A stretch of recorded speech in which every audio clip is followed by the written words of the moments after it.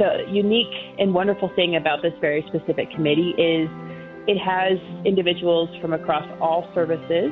Everyone has an equal seat at the table to bring up ideas and recommendations to help the people that we're there to serve. And I think a lot of the church is definitely like that. When you go into a committee-type situation, if you have your heart set on serving those individuals, Heavenly Father has a tendency to guide the path. And our job is to serve and help the church improve the service that they give, regardless of the faith, because chaplains in the military are servicing all faiths, not just our church. And they're required to give comprehensive religious support to anybody that is in need. I'm Sarah Jane Weaver, editor of the Church News. Welcome to the Church News Podcast. We are taking you on a journey of connection as we discuss news and events of the Church of Jesus Christ of Latter-day Saints. For the first time in the history of the Church of Jesus Christ of Latter-day Saints, 2 women have joined the Military Advisory Committee. Army Lieutenant Colonel Sonny Munson, Media Operations Chief for the U.S. Northern Command, and Sister Andrea Wagenbach, who works for the U.S. Department of Defense, have been called to join the 11-member committee that advises church leaders on military matters. Both women join this episode of the Church News Podcast to talk about their experiences and their desire to serve both the church and their country. Welcome, ladies, to the Church News Podcast. Thank you. It's so great to have you here, and I'm hoping we can just start and have each of you tell us a little bit about yourself. Why don't we start with you, Lieutenant Colonel Munson? Yeah, sure. And please call me Sonny. I'm okay with that. So I am originally from Nebraska, and I joined the military while I was actually still in high school. I joined the Army Reserves. I've served since I was 17 years old, and now I'm 42. The first half of my career, I was an engineer officer. And during that time frame, I did 4 deployments, combat deployments, 3 of them to Iraq, 1 to Kuwait, for an overall total of 43 months. And my second half of my career, I've spent as a public affairs officer. I am married to my husband, who I also met in the Army when we were both privates going through training back in 1998. We ended up getting married about 5 years later, right before I took my commission to join the Army on active duty. And he's followed me around for coming up on 19 years. And we have 1 son. His name is Bastian. He's 10 years old. And we currently live in Colorado Springs. And we have lived all over the world as well. Well, Sister Wagenbach, can we call you Andrea? Please do. That's great. Well, hopefully now you'll be willing to tell us a little bit about yourself. Sure. I grew up in New Jersey. I went to junior high and high school there, and I have 4 sisters, and they all went to school out in Utah, and so I kind of took a little bit of a different path, and I went to University of Virginia. I served a mission in Russia, and then I came back and went to grad school at Georgetown University, and I stayed, and shortly after that, I've worked for the military my whole life with the exception of, I think, a year and a half right out of grad school. Most of that, though, has been as a contractor. And a couple of years ago, I switched and became a civilian employee at the Department of Defense. So I worked for 9 years for the Navy and 4 years for the Air Force, and then for the past 10 years for the Office of the Secretary of Defense. Well, that is just amazing. I'm so grateful for the opportunity to do this podcast to get to know you all even a little better. Sonny, let's start and talk with you. I'm so fascinated. You've been deployed 4 times for 43 months. You met your husband in the military. And I'm hoping you can just talk to us a little bit about what it takes to serve your country in that way and how you decided to make that commitment. Well, I have to be honest, it's a team effort. I could not do anything I do without my husband. I love him lots, and he supported me a lot throughout these last 19 years that he's followed me around all over the world. So for me, I initially joined the military to help, and this is actually kind of a common theme for some military members, to help them get their life started. But I stayed this long because of the people that I've served with. I grew to love them. I grew to love the mission, just like probably any other organization that people work for. And the organization has also done a really good job of taking care of my family. And so I'm very grateful also for the opportunities that they have given me. And so for me, I would probably say it's kind of like wearing of hats. At certain times of my life, my military hat takes priority. In certain times of my life, my responsibilities as a mother or as a spouse take those responsibilities, and same thing as a volunteer within the church or in my community. And a lot of women have to do this, no matter what their job set or skills are, is just figuring out how to do the right balance for the things that matter most in your life. Well, and it was so touching to hear you talk about the support that you have received from your husband. I think all of us can look at our lives and say so much of the success we have happens because other people support us or give us opportunities or help us and take loads off of us. Now, Sonny, I read an article in the Church News about you being at BYU and praying to know if you should serve a mission. And the answer that you got was one that you could serve the Lord and the church through the military. Can you share that experience with us? Yeah, it's actually kind of funny because you know how everyone gets answers to revelation in different ways. And so for this very specific one, and for any large life decision I have made, any PCS, any job switch, or serving the mission, I learned at a very early age to go to the Lord with those hard questions to help seek guidance. And I would sometimes come with recommendations or ideas. So I was 21 years old. I was at BYU. I wasn't married yet. And so I thought, well, maybe I should probably serve a mission because when Patriarchal Blessing says that's something that I might potentially do in my life. And so I prayed about it. And the answer I got was, no, but you'll get your answer later. And I said, what? That doesn't make any sense. And so, doubting Thomas again, I asked again. I get the same answer. And I said, well, that's really weird. Okay, I'll just wait because that's what he's telling me. And we were sitting in Relief Society one day, and that was when we were studying the lives of the prophets. And the prophet that we were studying was Thomas S. Monson. And it was a discussion on missionary service. And so they asked for a volunteer to read. I was like, oh, okay. I raised my hand and volunteered to read. And the sister that was leading the discussion, she's like, well, you're reading the wrong part. Can you read the right page? So I immediately flipped over to the correct page, read what I was supposed to, but then got the distinct prompting, you need to turn that page over. So I turned that page over, and on that page, there was President Monson talking about there's more than one way to serve a mission, and one of those is in the military because President Monson did not serve a mission. And that's when I realized that I was okay. I was already Army reservist. I had been throughout college since I was 17. And that was the one key indicator that I probably needed to switch to active duty. So I switched my life plan, career trajectory based off of that prompting. And here I sit, 19 years later, still serving. Wow. Now, Andrea, I also want to hear about your story because you did serve a full-time mission. And I'm interested in how that experience shaped your life and your testimony. Well, it was a very unique time to go on a mission. I went on a mission to the former Soviet Union about 3 months after the coup. And at the time, it was still the Finland-Helsinki East mission, and that meant the mission president lived in Finland and the missionaries were in Russia. And it got set up a month after I got there. And as you can imagine, it was very unique. Everything was very new. The church was just going in, and we were just setting up all the organizations for the church. And so it was an amazing experience. But I think just to get on my mission, I had a really big faith-building experience that happened just before I started. And at the time, I was 10 months before I turned the age to go on my mission. My father lost his job. I was in the University of Virginia, and I had to sit out of school for the first time. And as a 20-year-old, I don't think I knew really what to do with that. I didn't have any skills yet, and I had to figure out how to make money for my mission. I wanted to make sure it was the right thing to do. And it was very kind of daunting to kind of look at that and be like, what do I do?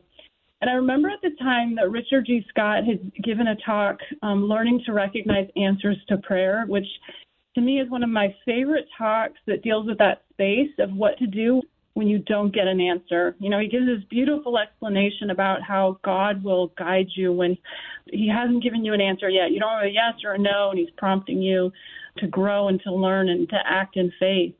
And so I remember for 8 months, I had to walk around looking for a job every day. And every day I'd hold that talk right in front of me, and I would read his words. And every day I would sit there and be like, am I feeling what he says? And it really became this experiment on the word on Richard G. Scott. And every day I kind of built my life around this talk. And every day I had to go around looking for a job. And I did find one, but I had to get a second one. And I remember every day for 8 months I was looking.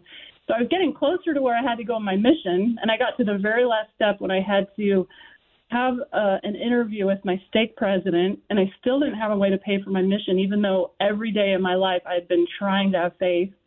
And I remember looking at this talk and saying, it says if you have peace, you should go forward. And I remember saying, do I have peace? And I said, yes, I have peace. I called my stake president, set the interview, and a half hour before I left for my interview with my stake president, when I had to tell him how I was going to pay for my mission, a woman called and gave me a job after 8 months of looking. And I was able to go and tell them how I was going to pay for my mission. And I made so much money for the next 3 months that I had enough money for my mission. And what I discovered is that exercise in faith to me was such a big lesson to learn. But what happened when I went to Russia, I was sent into Latvia when the country opened. I was there with some wonderful elders, and we were the first sister missionaries in there. The first members were baptized the week I got there. We weren't allowed to track. There weren't any members. There was nothing. You kind of go there, and you're like, what do I do? And I remember the Spirit prompted me very clearly that summer before my mission had been given to me to learn how to deal with that space. And so I went and did the same thing I did. And I think that was a very beautiful testimony building experience to me, not only that God was guiding me, but that he was also preparing me. And when the time came, I was ready. And I think that understanding and knowledge of how closely God was really with me really has stayed with me my whole life, and trusting him as I'm walking the path that he wants me to walk. And ultimately, you ended up working with the Department of Defense. Talk to us about how you made that decision. Well, I think part of it was staying on the East Coast. I did have a kind of pivotal experience after my mission. At one point, I wanted to go out to Utah. I didn't have any money again. I remember thinking, Heavenly Father, I don't have any money, and I had missed all the financial aid deadlines, and I said, I think I should go to Utah. It's a lot cheaper. I think I should go, but if there's any reason I should stay here, please help me find the money. And I remember my parents really wanted to help me. They just didn't have any money, and their tithing was the same amount as my tuition. And they went to the temple and prayed about it, and they paid their tithing. And the next day in the mail, the University of Virginia gifted me out of the blue enough money for my entire semester, and it was the exact same amount as their tithing. And so I took that as an answer to my prayer to stay on the East Coast. And I think that was very pivotal for me, because it was a natural step to go to Georgetown, and it was a natural step to stay in D.C. and work at the Department of Defense. There's a lot of military people there. So I think that was very pivotal. But my first job with the military actually was kind of a little bit kind of like being on a roller coaster. I was working for USAID, and one of my friends just told me she wanted me to come interview for a job, and it happened to be with the Navy, and I had 5 people interviewing me, and we spent about 5 minutes on important questions. They decided I was right, and for the next hour, we talked about basketball. That was my interview. I worked with these really fun guys when I first started, and it was a lot about sports, and I had to know all my colors on my sports teams and stuff. So it was a little funny how I got started, but that was my first interview with them. Well, I think that is a remarkable experience, because it shows how the Lord directs our lives, and how, especially your story about tithing and what a sweet lesson your parents taught you, how faith shapes our lives. Sonny, I'm interested in how faith has shaped your life. Well, so I'm a convert to the church. And as a child, we went through some pretty difficult things. My mother passed away when I was really young. And so we were Christian, if you consider Christian putting up a Christmas tree and, decorating eggs at Easter time. And so my dad remarried after my mother passed away. And my dad ended up eventually getting divorced to her. During that pivotal time period after that divorce, my dad decided that we needed religion in our life. And my father took us to lots of faith to try to see what one would work for us. And apparently to my father, I was only 12 at the time. None of them fit. And then as we were looking at churches, sister missionaries came to our door while tracting. And my dad let them in. And the sister missionaries, when I was 12, were able to answer those really hard questions. Where do we go when we die? What is my purpose in life? Why am I here? Like all those questions that I've been questioning since my mother had passed away when I was 4, somebody was actually able to answer. And then I distinctly remember the first time I prayed. And so prayer for me is a very key component to my faith because that's guided me since my initial faith journey on decisions that I've made, revelation that I've needed, comfort or lifting of burdens as well. And then as a new convert, as you know, I think the reason I stayed active, I'm the only member that's active in my family, is because I had a really good young women's leadership.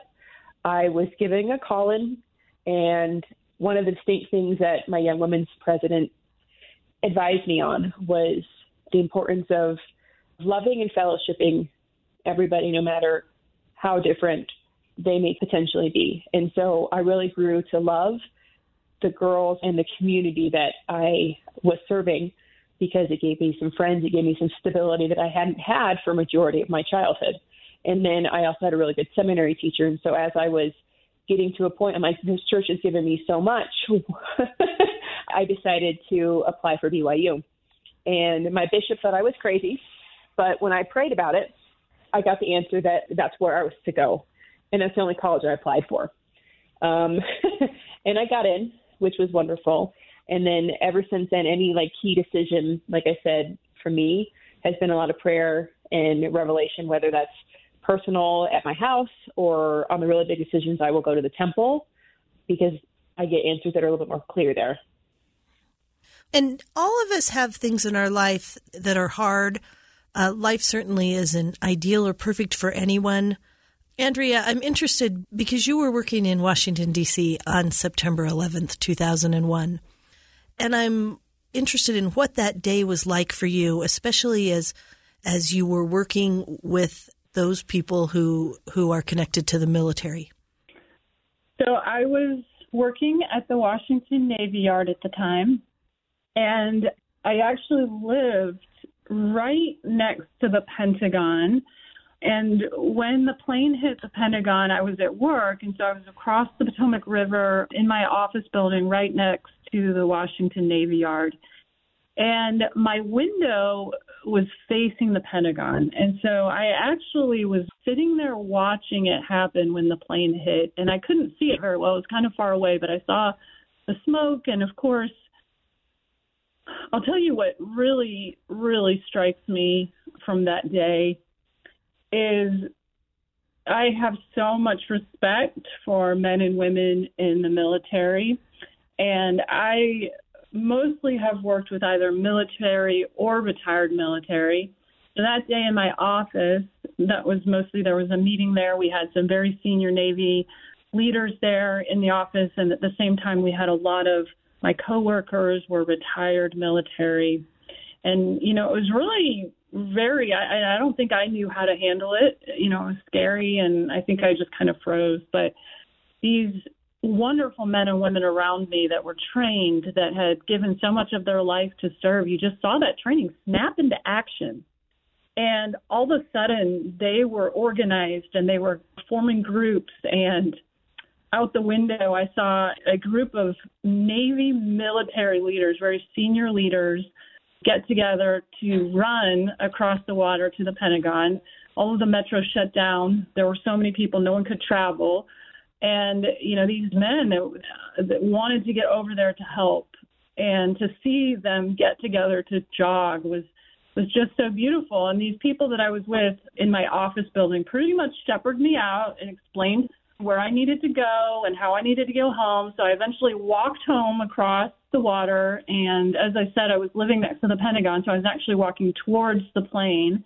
And when I got close to my house, it was very, very smoke-filled, and, the air was really thick. And I had to walk right next to the Pentagon. And the thing I just remember more than anything that day is the constant acts of service that people were trying to help me, trying to get me home. Most people, the doctors, trying to get over to the Pentagon to help everybody that needed help. I'm sorry, it's a little tender. It's just so beautiful when you see something that difficult and so many people come together. And I have so much respect for the men and women in our country who work so hard to defend us. And I really think I saw the beauty of it that day. And Sonny, I'm hoping that you can respond to this as well. In April 2003 General Conference, President Gordon B. Hinckley talked about times when conflict arises, and he says there are times and circumstances when nations are justified, in fact, have an obligation to fight for family, for liberty, and against tyranny, threat, and oppression. You have done this 4 times in active duty. You obviously would also have feelings about 9/11. Can you share some of your feelings as you actually have fought for our nation? So this may sound a little different, but I've gone and done what I've been asked to do, and specifically when it came to deployments to Iraq. Like, when you're a young, see, how old was I? My first deployment, I was 24 years old. And the way that the Army works, they send you through some initial training. And then you go to that school, and then you get assigned to a unit, and you're in charge as a platoon leader. So I caught up to my unit who was already deployed, and I got assigned to be a platoon leader. And the part that terrified me more than anything was being responsible for the human beings. The best description to describe it is the same feelings I have towards my son. I want to take care of them. I want to develop them and be able to help this country that's struggling. And so as an engineer officer, the part that's beautiful about that job was I was able to provide a lot of essential services, whether that be for our infantry service members that are actually going out and doing patrols to try to bring some stability to a country, and then them coming back to having a roof over their head versus a tent. Or like on my 3rd deployment, I was able to watch the country of Iraq start to reestablish those essential services. It's kind of eye-opening when you serve in those capacities, when you see people that don't have the things that we take for granted in the United States, whether that be water, trash pickup, medical services. When you don't have those essential services piece, it makes it hard to sustain life and to improve. And so it was kind of an honor to be able to help them get back to some normalcy in their life. And I know as I've done a lot of deployments that I've had very distinct impressions sometimes. The one that always stands out to me the most, because the thing, again, like I said, that terrified me the most was losing one of my service members. And there were times where I would volunteer to do the convoys so that I wouldn't have to send my service members out, so then I knew they'd be safe. And I prayed about it every time before I went on a deployment about how do I help protect my people that people might attack us. And the distinct answer I got was, if you stay faithful to your covenants, every single person that works for you directly will come home. And every single one has come home on every single one of my deployments. Now, that doesn't mean I didn't lose some of them later due to the impacts of war and the things that they were asked to do and the things that they saw. But it was wonderful to know that that one simple ask protected hundreds of people that I was in charge of on those 4 deployments. There were also very distinct impressions sometimes in regards to very specific things that I needed to do to protect my people. I had one where I got the distinct impression that I needed to get a specific piece of up armor equipment on our Humvees, and there was none of that equipment available. And I kept getting that impression, you need to get this piece, you need to get this piece. So I started to work around the network that I had on the base that I was at. And I was finally able to get those pieces of equipment up armored. And the next mission they went on, they got blown up by an IED, and it hit on the exact spot where I had that up armor put on. And not a single one of them passed away or was injured. And so I do know that the Lord works in mysterious ways, and the importance of being able to listen to those promptings and to do the things that's asked, whether that's on the military side or from those promptings from Heavenly Father, has definitely helped me with my career. Well, thank you for sharing that. I want to shift a little bit, and Andrea, have you tell us what the church's Military Advisory Committee is and what sorts of matters are discussed during committee meetings? So it's an advisory committee, and currently we meet twice a year, although I think we're going to start meeting 4 times a year. And it's a combination of asking the members of the committee what we should discuss and what problems they believe need to be solved, and then discussing them together. I think the whole purpose of the military committee, of course, is to take care of the families and the members of the military and make sure that they're cared for and that they are strong on the covenant path. I've only been on the committee, of course, since April, so we've had 2 meetings so far, and we've talked about the orientation that we give military members. We've talked a little bit about garments, how to support our new female chaplains. We've talked about self-reliance. We've talked about resources for military families, and it's been a wonderful experience to hear how much the members of the committee care about the military members in the church. That is amazing. Sonny, the Church News did a series of articles last year on the council system of the church. And out of that series, we talked to a lot of senior leaders about one way leaders can receive inspiration. And it's this council system where you have people from different backgrounds and experiences, and they sit around the same table and they all share perspectives, and ultimately decisions are formed. Have you had any experiences on the committee that would reflect the council system of the church? I think that's the preponderance of kind of what we do.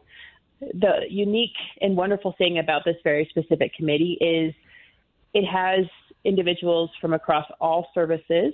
It also has retirees. It has chaplains. It has, obviously, Andrea and I. And the part that's really cool about making sure that it incorporates all services is each individual service has its own unique culture, and it also has its own unique potential challenges that they have. But the overarching thing that I think is interesting about how the church and how the Military Advisory Committee works is everyone has an equal seat at the table to bring up ideas and recommendations to help the people that we're there to serve. And I think a lot of the church is definitely like that. When you go into a committee type situation, if you have your heart set on serving those individuals, Heavenly Father has a tendency to guide the path, whether it be from one individual or 3 individuals. And I know Andrea and I kind of talked about this a little bit too, as we both came on the committee.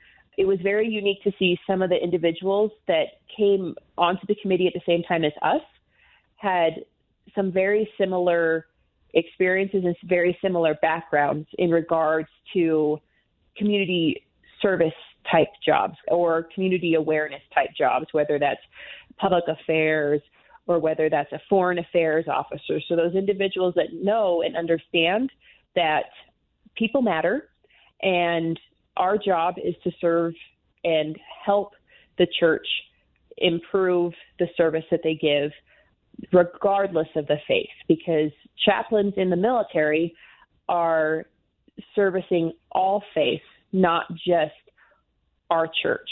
and they're required to give comprehensive religious support to anybody that is in need.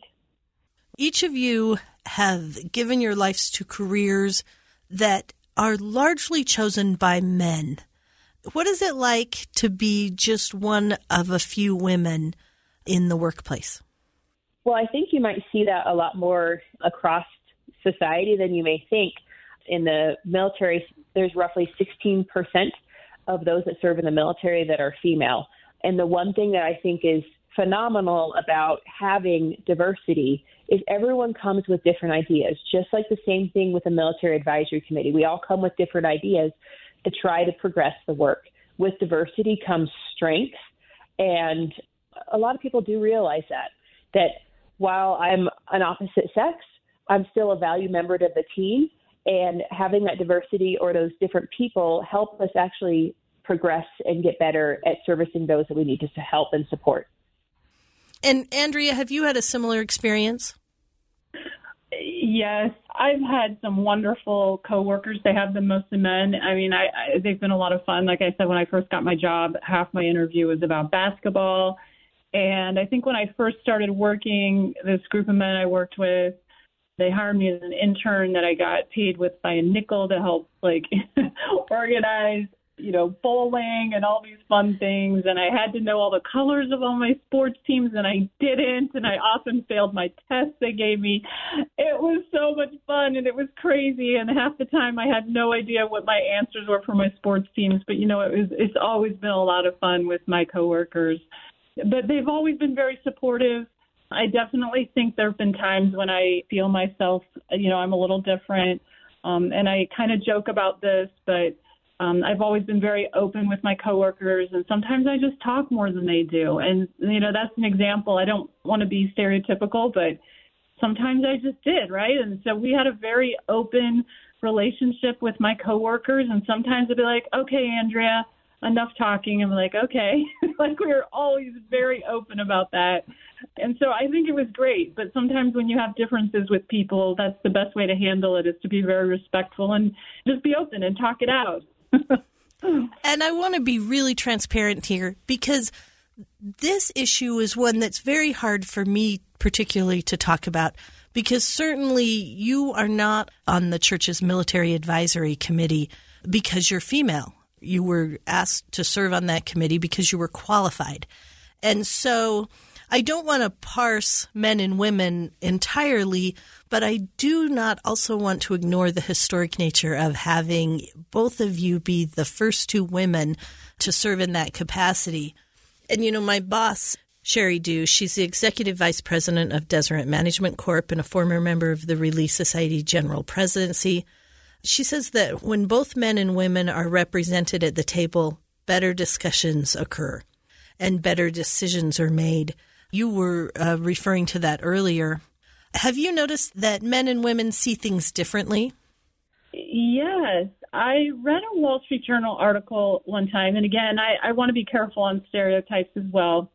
But this particular article really resonated for me, and it said that men value efficiency and women value collaboration. And through my experience working for many years, most of my life, mostly with men, it has been something I've had to learn. And I found more often than not that many of the men that I work with like to have short meetings, and they really do feel good if, it was to the point, they got out of it, and it was effective. And I sometimes want to go in meetings and I want everyone to feel like they're part of a team, and I want people to feel valued. And so I end up wanting to talk more, and I end up wanting to find out more about how people, what their perspectives are. And it takes me a lot longer to do that than to get to the end result of being effective and efficient. And so I do feel like there are differences, and when those are valued, I think they're incredibly important to bring together.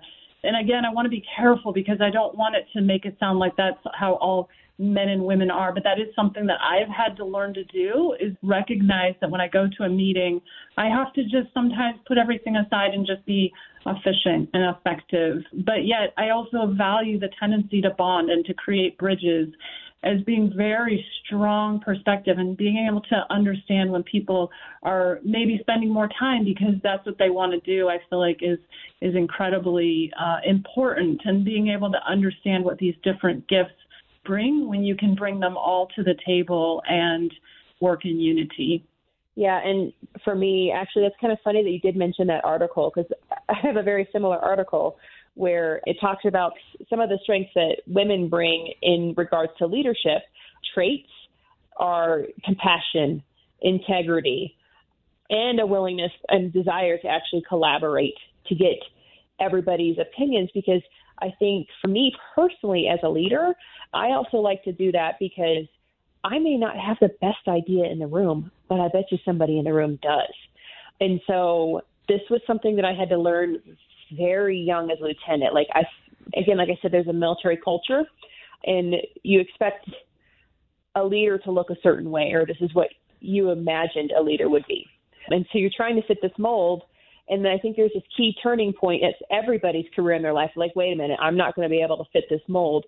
What are my character strengths, and how can I play to those strengths or those talents that have been given to me?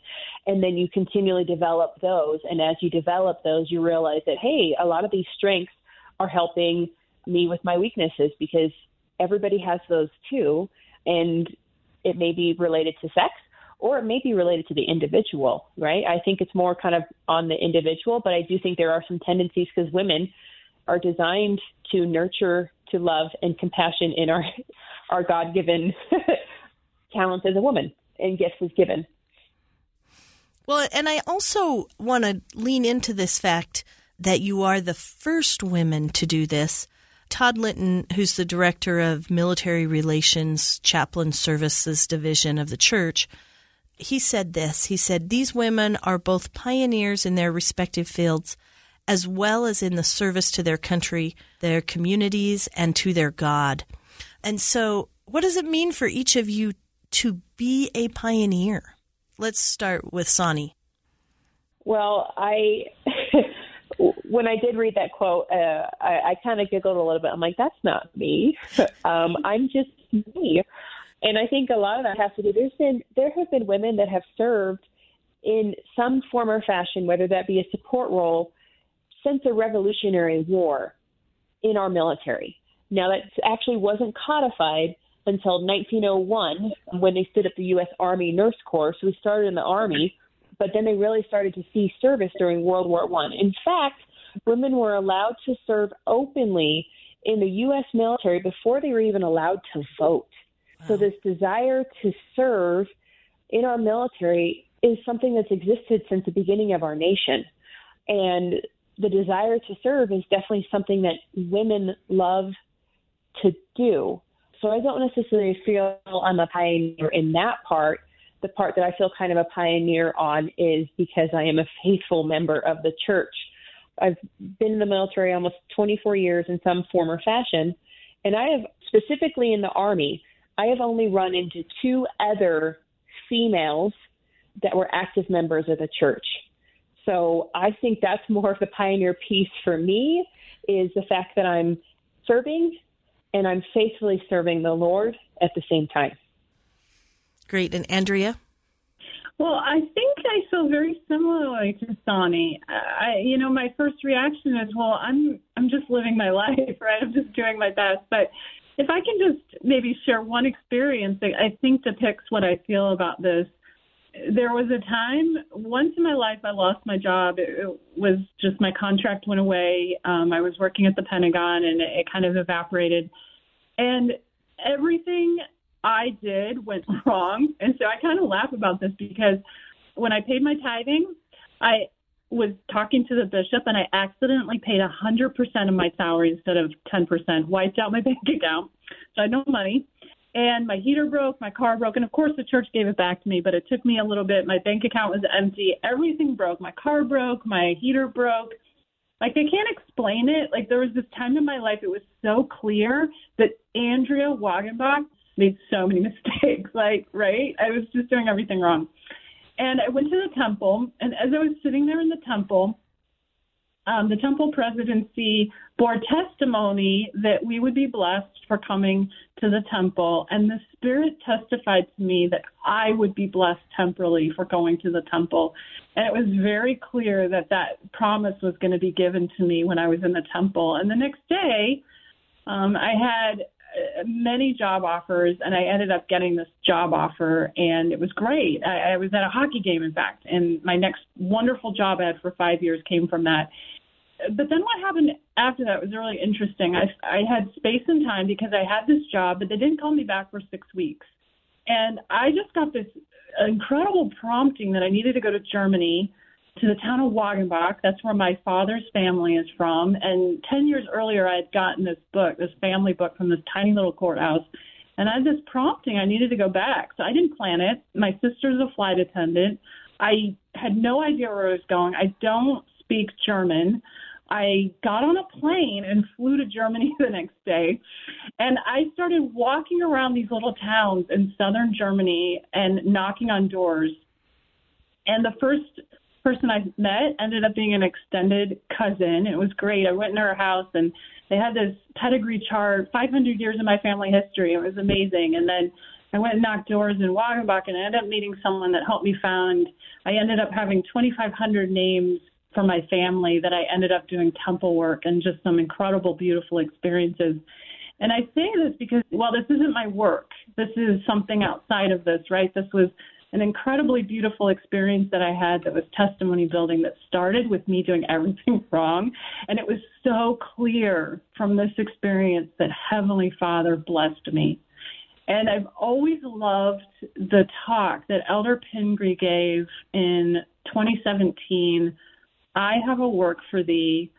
And I love it because he said that every one of us has a meaningful role to play in furthering God's work. And Heavenly Father can use us to make important contributions, and he always uses ordinary people to accomplish extraordinary things. And I love that message that is to every single person. And I feel like being a pioneer is really taking God's hand and putting every single bit of trust we have to walk with him and put our faith in our Father in heaven and go where he wants us to go. And I feel like when those experiences I have, it's so clear that it's him. And the best thing we can do is just hold on and have faith in our Father in heaven. Wow. Well, I think that is a good place to wrap up the podcast. We have a tradition at the Church News Podcast. We always ask our guests the same question, and we always give them the last word. And so I'm hoping each of you can answer the question, what do you know now? Let's start with Sonny and then end with Andrea and answer the question, what do you know now after serving on the church's military advisory committee? I think for me, kind of hitting and reiterating what Andrea said, God has a purpose and a plan for everybody. We are ordinary people trying to help others so we can help progress the work and take care of those individuals that need the help the most. When I was given the calling in December, the first person I called was my bishop from when I was a child and my young women's president, because they've kind of tracked me and helped me develop my faith. And I said, it all makes sense now that I went through all of this so I could help in a very unique manner because of the experiences that I have had in the military to help serve our military members, our family members, our DOD civilians, no matter their faith, to try to help the work progress and go forward. I'm just me doing the job that Heavenly Father asked me to do. So I loved the question you talked about earlier about different voices and the strength that it brings. And I think my testimony has grown about that principle since I've been on the Military Advisory Committee. First of all, I felt so much love as they brought me on, and so much value to the voice that I could bring. I feel my difference. I'm not only one of the first women, I believe the first civilian. I'm not an active duty officer. I've worked for the Department of Defense my whole life, but I've been in one of those roles where we support our military officers and we do all the processes and things that help them.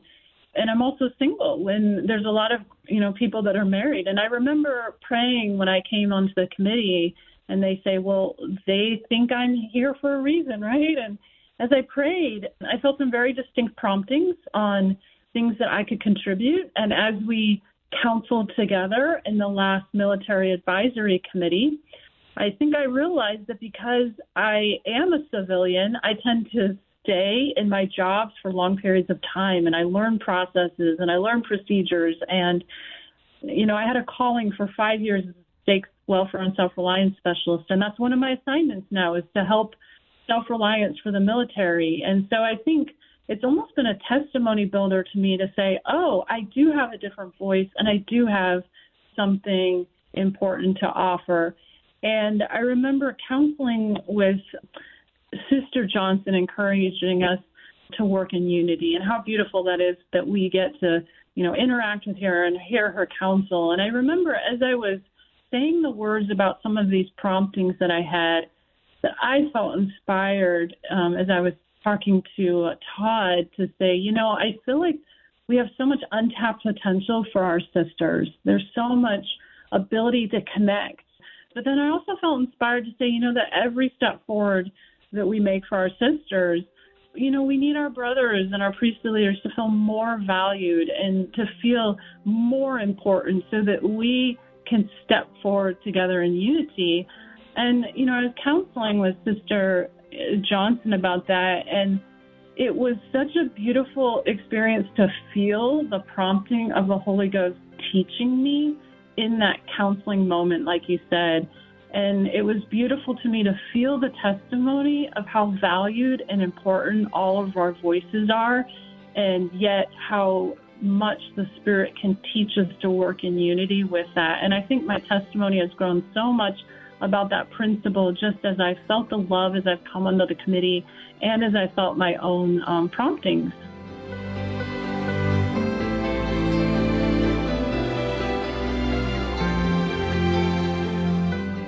You have been listening to the Church News Podcast.